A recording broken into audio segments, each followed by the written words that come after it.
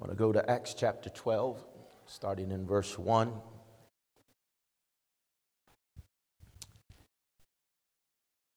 Now about the time that Herod king stretched out his hand to harass some of the church, then he killed James, the brother of John, with a sword.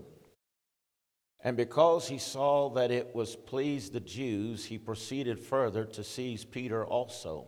And now it was during the days of unleavened bread. And so when they had arrested him, they put him in prison and delivered him to the 4 squadrons of soldiers to keep him, intending to bring him before the people after Passover. And Peter was therefore kept in prison, but constant in prayer was offered to God for him by the church. And when Herod had about to bring him out that night, Peter was sleeping, bound with 2 chains between 2 soldiers, and the guards before the door were keeping the prison. And now behold, an angel of the Lord stood by him, and the light shone in the prison, and struck Peter on the side and raised him up, saying, "Arise quickly." And his chains fell off his hands. And then the angel said to him, "Gird yourself, tie on your sandals." And so he did, and he said to him, "Put your garment on and follow me." And so he went out and followed him, and did not know that what was done by the angel was real, but thought it was seeing a vision. Amen. Praise God. We can read on the whole chapter, but I think that'll suffice for tonight. I want to talk to you about the 4 gates of deliverance. This is a story of deliverance that we don't fully understand deliverance. When we think of deliverance, we think that it's only dealing with coming out of something, but that's only half of it. The other half is delivering it to something. Because if you have a something at the post office, and it is delivered to the post office, it is that it leaves there and is started to your house. It is delivered from the post office, but it is not completely delivered until it is delivered unto you. And so it is successfully delivered whenever the post office has delivered it into your mailbox. The children of Israel were delivered out of Egypt, but it wasn't complete until they were delivered into the promised land. And God has a plan to deliver you from the plan is not just to deliver you out of something, but to deliver you into something. And I'm not looking to only come out of, but I am looking to go into. And so I've already been delivered out of sin and out of bondage, but now I'm looking to be delivered into the place that God has ordained for my life. Looking to be delivered into the place of power, the purpose, and the plan of God. And because God has begun the work, I know that I will get there. Can you say amen? Because the scripture says, "He that has begun a good work in you will watch over it and hasten to perform it." And so within this text, I believe there's 4 gates, but I believe there's 3 deliverances in this story. Peter is delivered out of 2 times. Number 1, he is delivered from the hand of Herod. Number 2, he is delivered from the expectations of the people. And then there is a deliverance he is delivered into the church.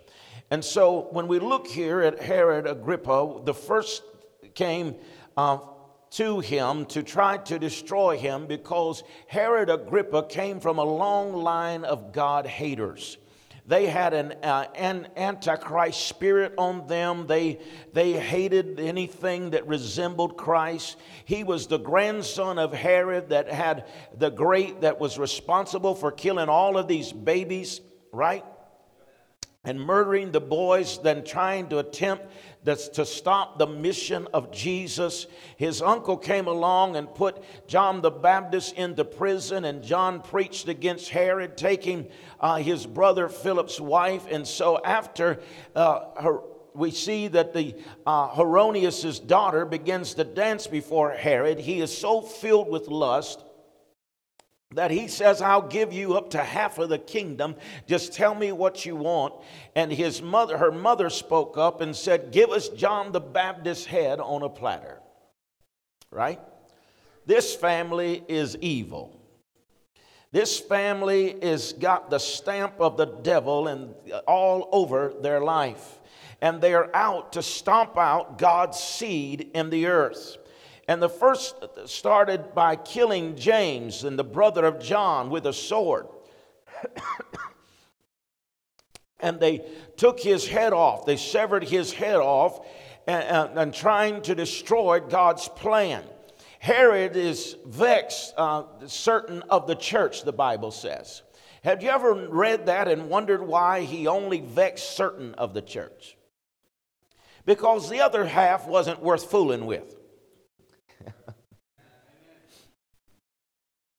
They just come in the church, they just showing up, but they aren't no threat to the enemy. They don't have a prayer life, they don't have a worship life, they're not really into anything, they don't have any passion or any zeal for the things of the Spirit. They just going through the process and don't have anything, and so the enemy is not worried about them. But the scripture specifically says that he went after certain of the church. Because you see, certain of the church was targeted because they knew how to pray. They knew how to worship. They knew how to press into the presence of God and to worship God. And so it was that they was praying, and the Bible says that they was going after certain ones that was in the church. Herod didn't send 4 quadrants of soldiers after them. Why? Because he wasn't interested in what they were doing. He was interested in these 2 men. That name was James and Peter, because they had a certain something on them. They had something on them that when they started talking, people started listening. They had something on them that when they started something, they finished it. That there was an anointing upon them. And so why not attack all the church? Why just after a certain part of the church? It's because he knew that there was certain of them that meant business. There were certain of them that believed the report of the Lord. That there were certain of them that believed that you could pray and God would answer your prayer. That they believed that you could press into his presence and God would move on your behalf. And so they had a force behind them, and this force that they had on them would go with them. And it didn't just show up on Sunday, but it showed up everywhere they went. Because the reality of it is, you can read the whole book of Acts and you will not find a Sunday morning worship service. Because they didn't just come to church to get anointed. They took the anointing wherever they went.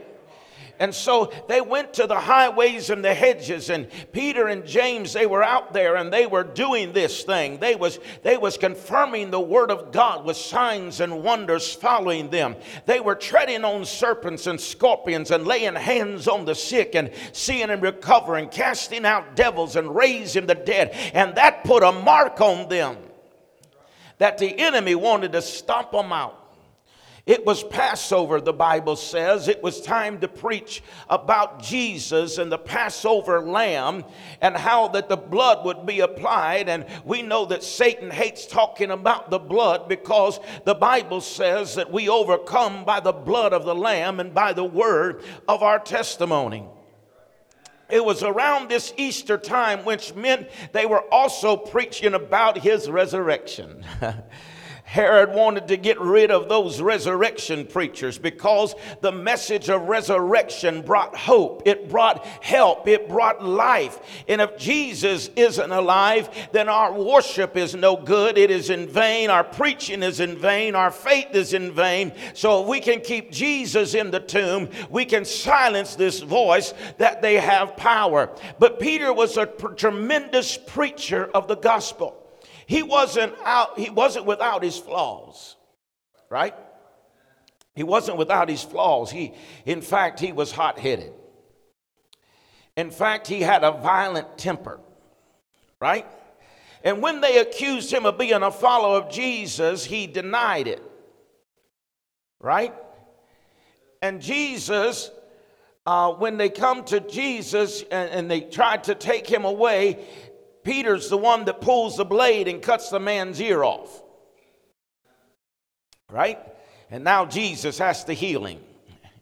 He has to fix all of this.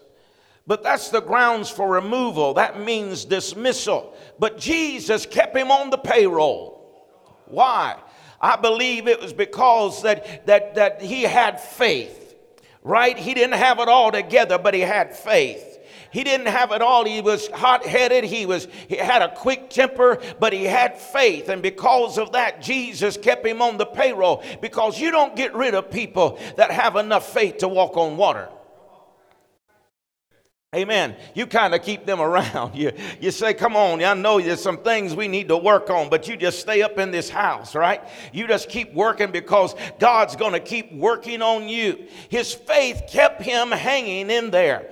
And it turned out that he was a tremendous preacher. Peter was the premier preacher of the New Testament. This is what I believe. I believe Peter was the premier preacher of the New Testament. Some people say, well, I think maybe Paul was. But some folks would say, I heard old preachers say, I'd like to sing like an angel and preach like Paul. But I think that Peter was a more dynamic preacher than what Paul was. Paul was a great writer. He could take a pen and paper and straighten out a church with a letter. But I ain't so sure how good a preacher he was. Because the text that I find whenever Peter or Paul began to preach, the Bible says the people were so bored they fell asleep and fell out the window and dropped dead. Now I'm going to tell you something. You may not be the greatest person to be able to articulate and be able to communicate to people, but when people start falling out of the pews dying, it's time to sit down. Amen. And the first thing is, a nod. You start falling out. But the next thing you know, people start sleeping in the pews. It's time just to move on. And Paul was tremendous with his writing. He was tremendous with his wording. But he wasn't, I don't believe, for a minute, that he was you would sit and say, wow, what an awesome preacher. But what he lacked in his preaching skills, he made up for through demonstration of the Spirit. Because the man fell out the window and died, but he went up there and resurrected him. Amen. I ain't putting him down now. I'm just saying he couldn't preach that good. Amen. I mean, But Simon Peter was a preacher. He had this ability. And the first message that he preached. Have you ever heard somebody preach their first message? Lord God, help us. That first one, it's all nerves, and God's called you, and the anointing is there, but you're so full of nerves, and you're so stressed out, and you feel like that you can preach for an hour, and 3 minutes later, you done said everything that you know, right? But here this man is, Peter, anointed, and on the first day that he ever preached a message, he gets up and preaches to a crowd, and the Bible says that 3,000 of them responded for salvation. His second message was more powerful. 5,000 came to Christ on the second invitation that he ever gave, right? Herod sets his sights on that spokesman for the church. He looks at Simon Peter and he relates to him, and he says, look here, this is the man that got the revelation that he was the Christ, the Son. We got to get rid of him.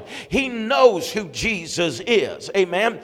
He wanted those who had a consecrated faith in God, the God seed on the inside of them. Whenever you have a consecration of something, the power of God, the Holy Spirit, it's like taking a 2-inch water hose and putting a 1/2-inch nozzle on it. It causes a consecration that creates power. It creates force. And that's what the New Testament church was. John came out of the wilderness dressed in camel's hair and eating wild honey, crying, repent, for the kingdom of heaven is at hand. Right? And he's being baptized in muddy Jordan when they announced, and he looked up and said, "Behold, the Lamb of God." Herod said, "I got to get rid of him too. He's got a revelation of who Jesus really is," right? And we see that Ananias, the ruler of the synagogue, says one must die for the sins of a nation. But there was more consecration, because Jesus taught multitudes out of multitudes to send 70 into the world. And that 70 went into the world and they made a change. But there wasn't 70, there wasn't 12, neither was there 3, because when it came time to sigh, cry, and die, Jesus was standing alone. All of hell rejoiced because they thought they had stopped the seed. But then we come to 1 Corinthians 2 and 8. Had they known what would happen, they would have not crucified him. Because when you plant a seed into the ground, it surely dies, but it not only dies, it multiplies. And Jesus died. Now the seed is being multiplied, and now you and I are the sons of the living God.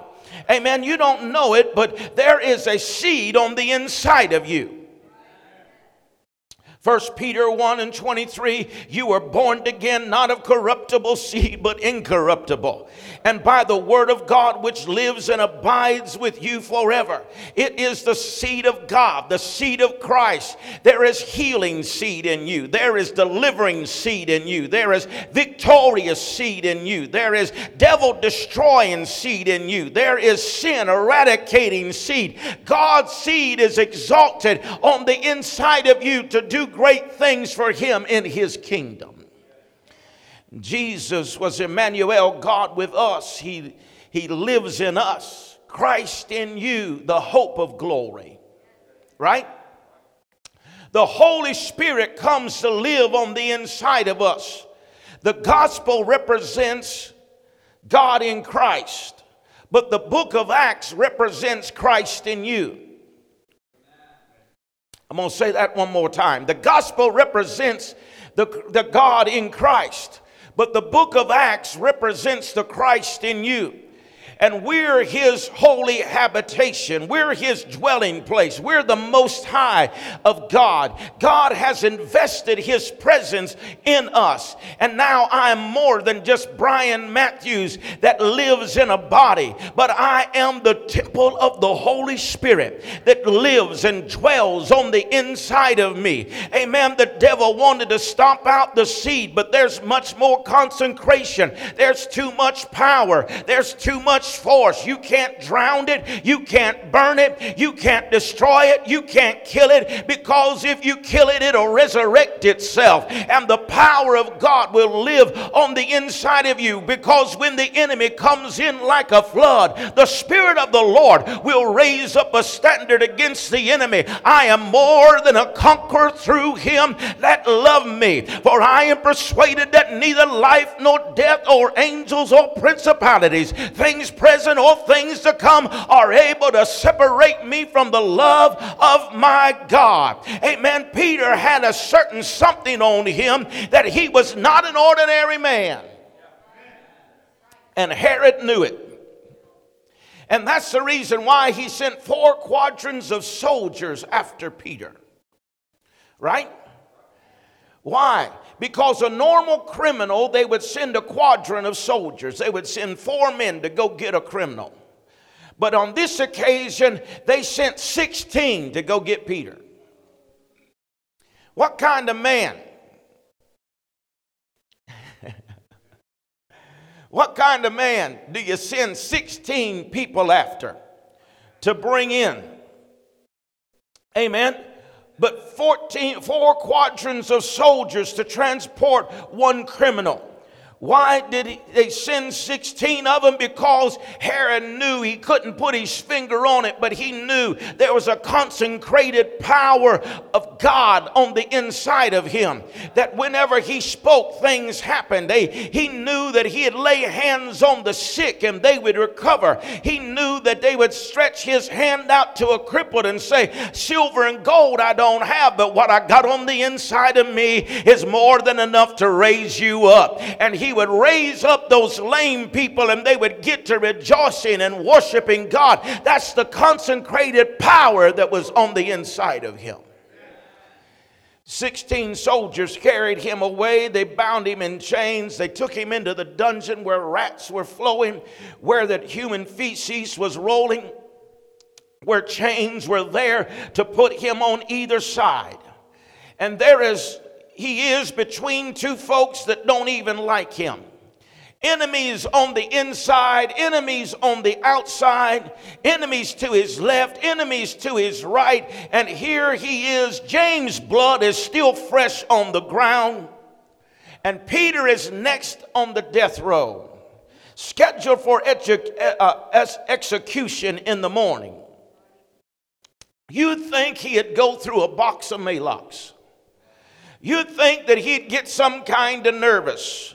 But there was no sign that Peter was even nervous one single bit. He's not afraid. He's not trembling. He's not making his last will and testament in order for his last meal. This guy is asleep. And he's not taking a cat nap. He's so asleep that the angel has to hit him to wake him up. Amen. He has to hit him to wake him up. And so he rescues him when he punches Simon. He wakes him up. And the Bible says in verse 70 in the King James, he says it like this: he smote him. Now that's faith. When you can lay down your head and go to some kind of sleep, knowing that in the morning you're scheduled for execution. But you know there's more on the inside of you that's coming on the outside of you, that you can lay down and go to sleep. Faith is not always about moving mountains or healing the sick or raising the dead. Faith is about taking comfort in the sovereignty of God and knowing that you can trust Him to the point that you can rest in the middle of your mess. That you can say, I know that peace is mine and I don't have no threat. I don't have any worry. I don't have any trouble. I'm not intimidated by what is going on around me because I have the peace of God. Peace of God. You know, Isaiah 26:3. You will keep him in perfect peace whose mind is stayed upon you. Peace with God in Colossians 1:20. Having made peace through the blood of his cross, he reconciled all things to himself. And then the peace of God. He said, be worried about nothing, but in everything prayer and supplication, and the peace of God shall be upon you. He tells us in John 14, my peace I leave with you, not as the world is given, but he said, my peace, let not your heart be troubled, neither let it be afraid. Amen. Peter provided a covering for the church through the word. But here we see the church providing a covering for Peter through prayer. Amen. Prayer was made for him without ceasing. They were not collecting resumes. They were not conducting interviews. They were not looking for a new pastor. They were praying for God to intervene. They were praying for God to show up. And suddenly a light appears, an angel appears to Peter and delivers him as the people of God are praying. That's the power of prayer. And then he is delivered from the expectations of the people. God deliver us from worrying about what people think. Deliver us from what people think we ought to look like, how we ought to talk, how we ought to walk, how we ought to do this and how we ought to do that. Deliver us from the expectations of people. This is what I live my life by. If someone is not a part of my destiny, I don't care what they think. Amen. You can tell me what you think, but it don't count. Because if you're not a part of my destiny, if you're not a part of where I'm going, then it really doesn't matter. But you can't let everybody be talking into your ear. You can't let everybody, I know that sounds harsh, but that ain't harsh at all. It's reality. You can't let everybody talk into your ear. You can't let everybody speak into your life. You give them access because they have proven themselves, and they're going to be a part not only where you've been, but where you're going. Amen. And people are trying to keep you back and hold you down. And they did that to Jesus. Can any good thing come out of Nazareth? You won't ever amount to nothing. You're just an old carpenter boy. You've got too big for your britches. You just come from the poor side of town. You're not educated like all of us are.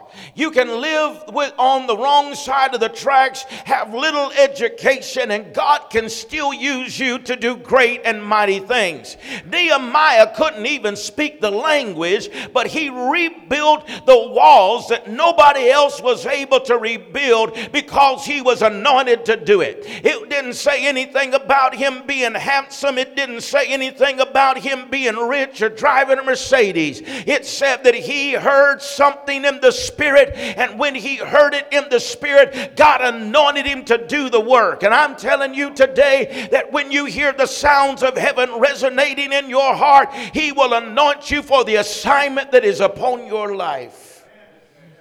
God delivers us from the trying to adapt or to adjust to what people think you ought to do.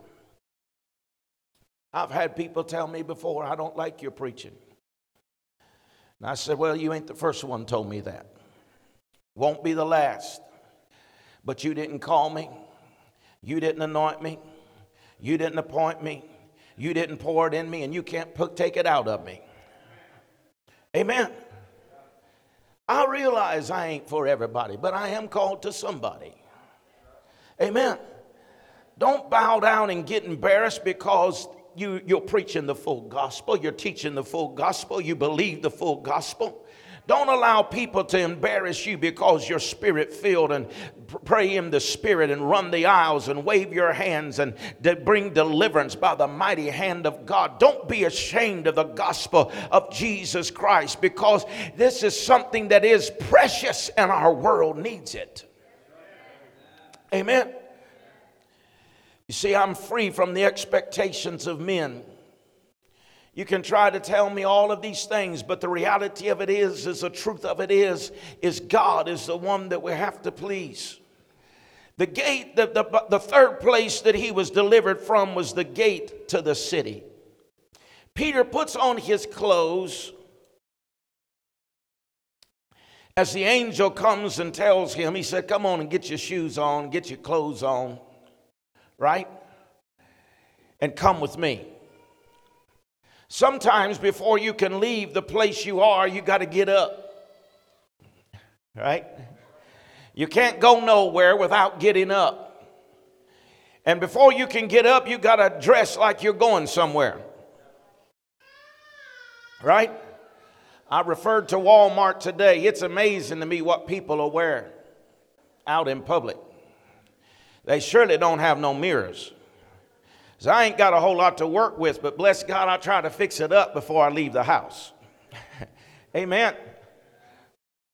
But it's amazing to me what people are wearing. They must not be looking at themselves or take very much pride in themselves. But the reality of it is this, is that God wants to give us a fresh start in our spirit. Because that's what happened. They get to the gate of the city, and now Peter realizes, I don't have the ability to open this gate. There's other gates. There's 4 gates that he walks through. He gets to the gate of the city, and he does not have the power or the strength or the ability to open this gate. But the Bible says that it became the first opening door. It became the first gate that opened of its own accord, right? And so it was the first gate that swung open automatically.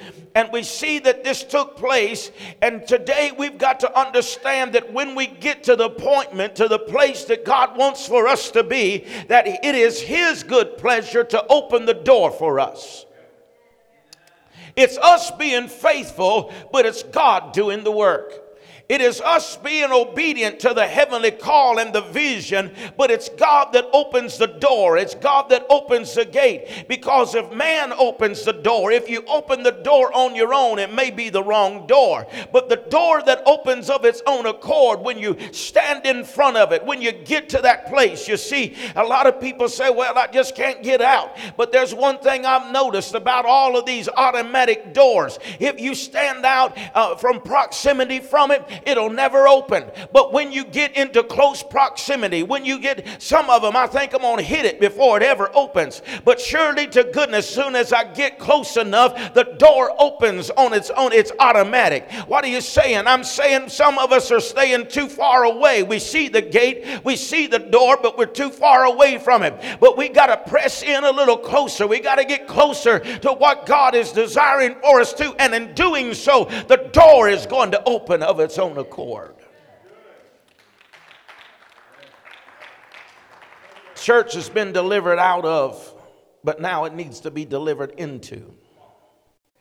It's easier to get some folks out of jail than it is to get them into the church. But Peter finds a home for John Mark and hears the church praying.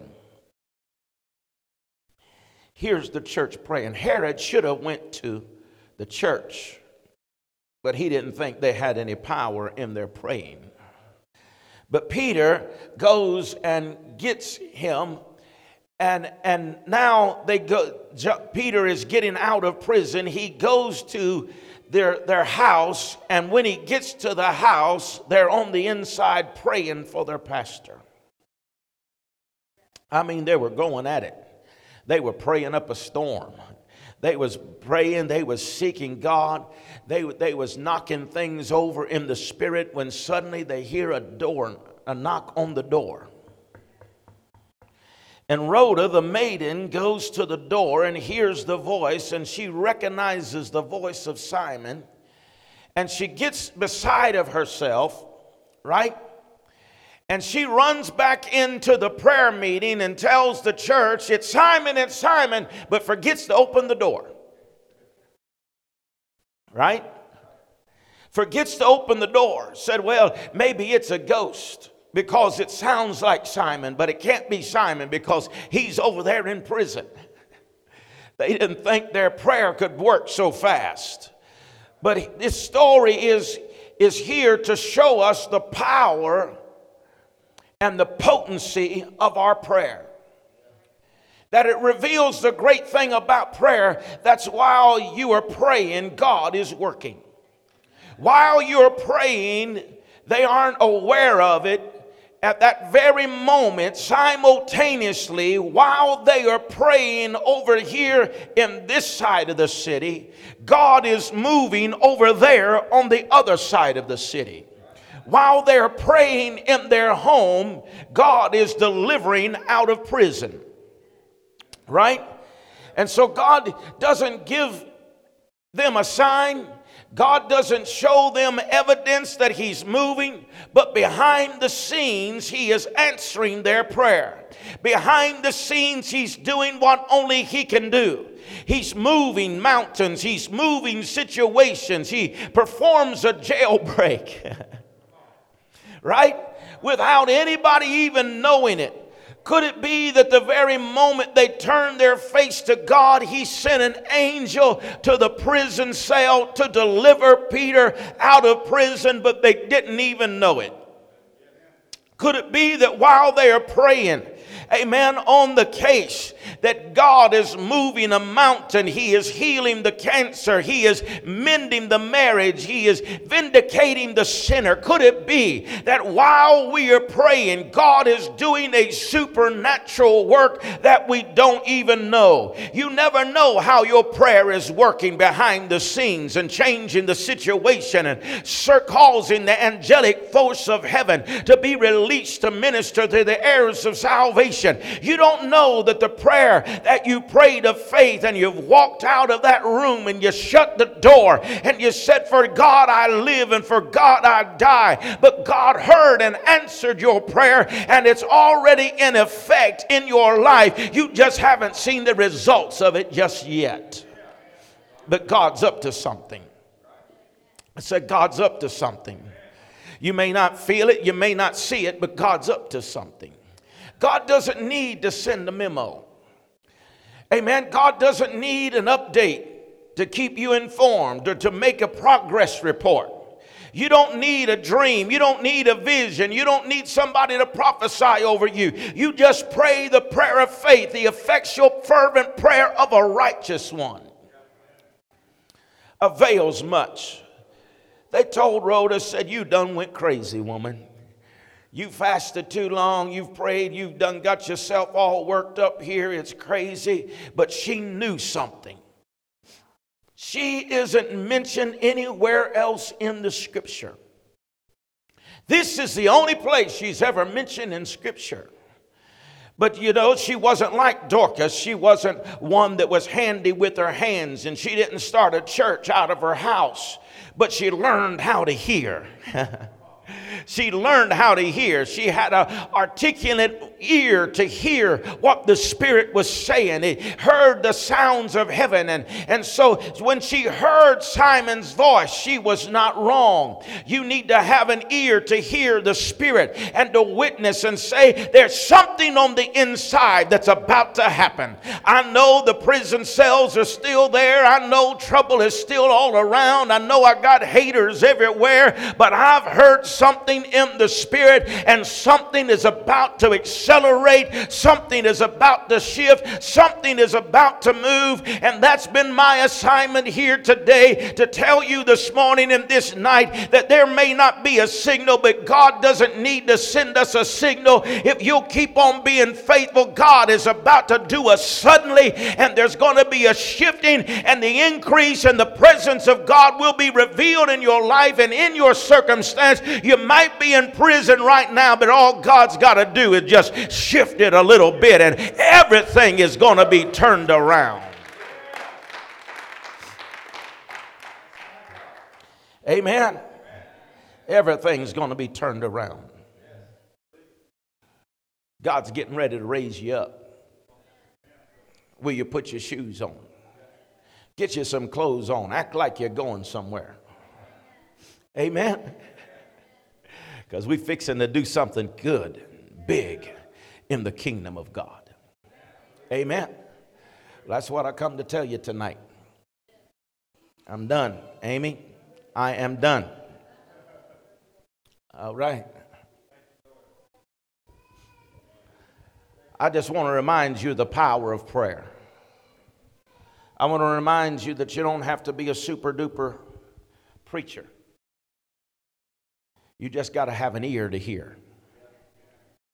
And if you have an ear to hear, you can speak the word of the Lord in the earth. Amen.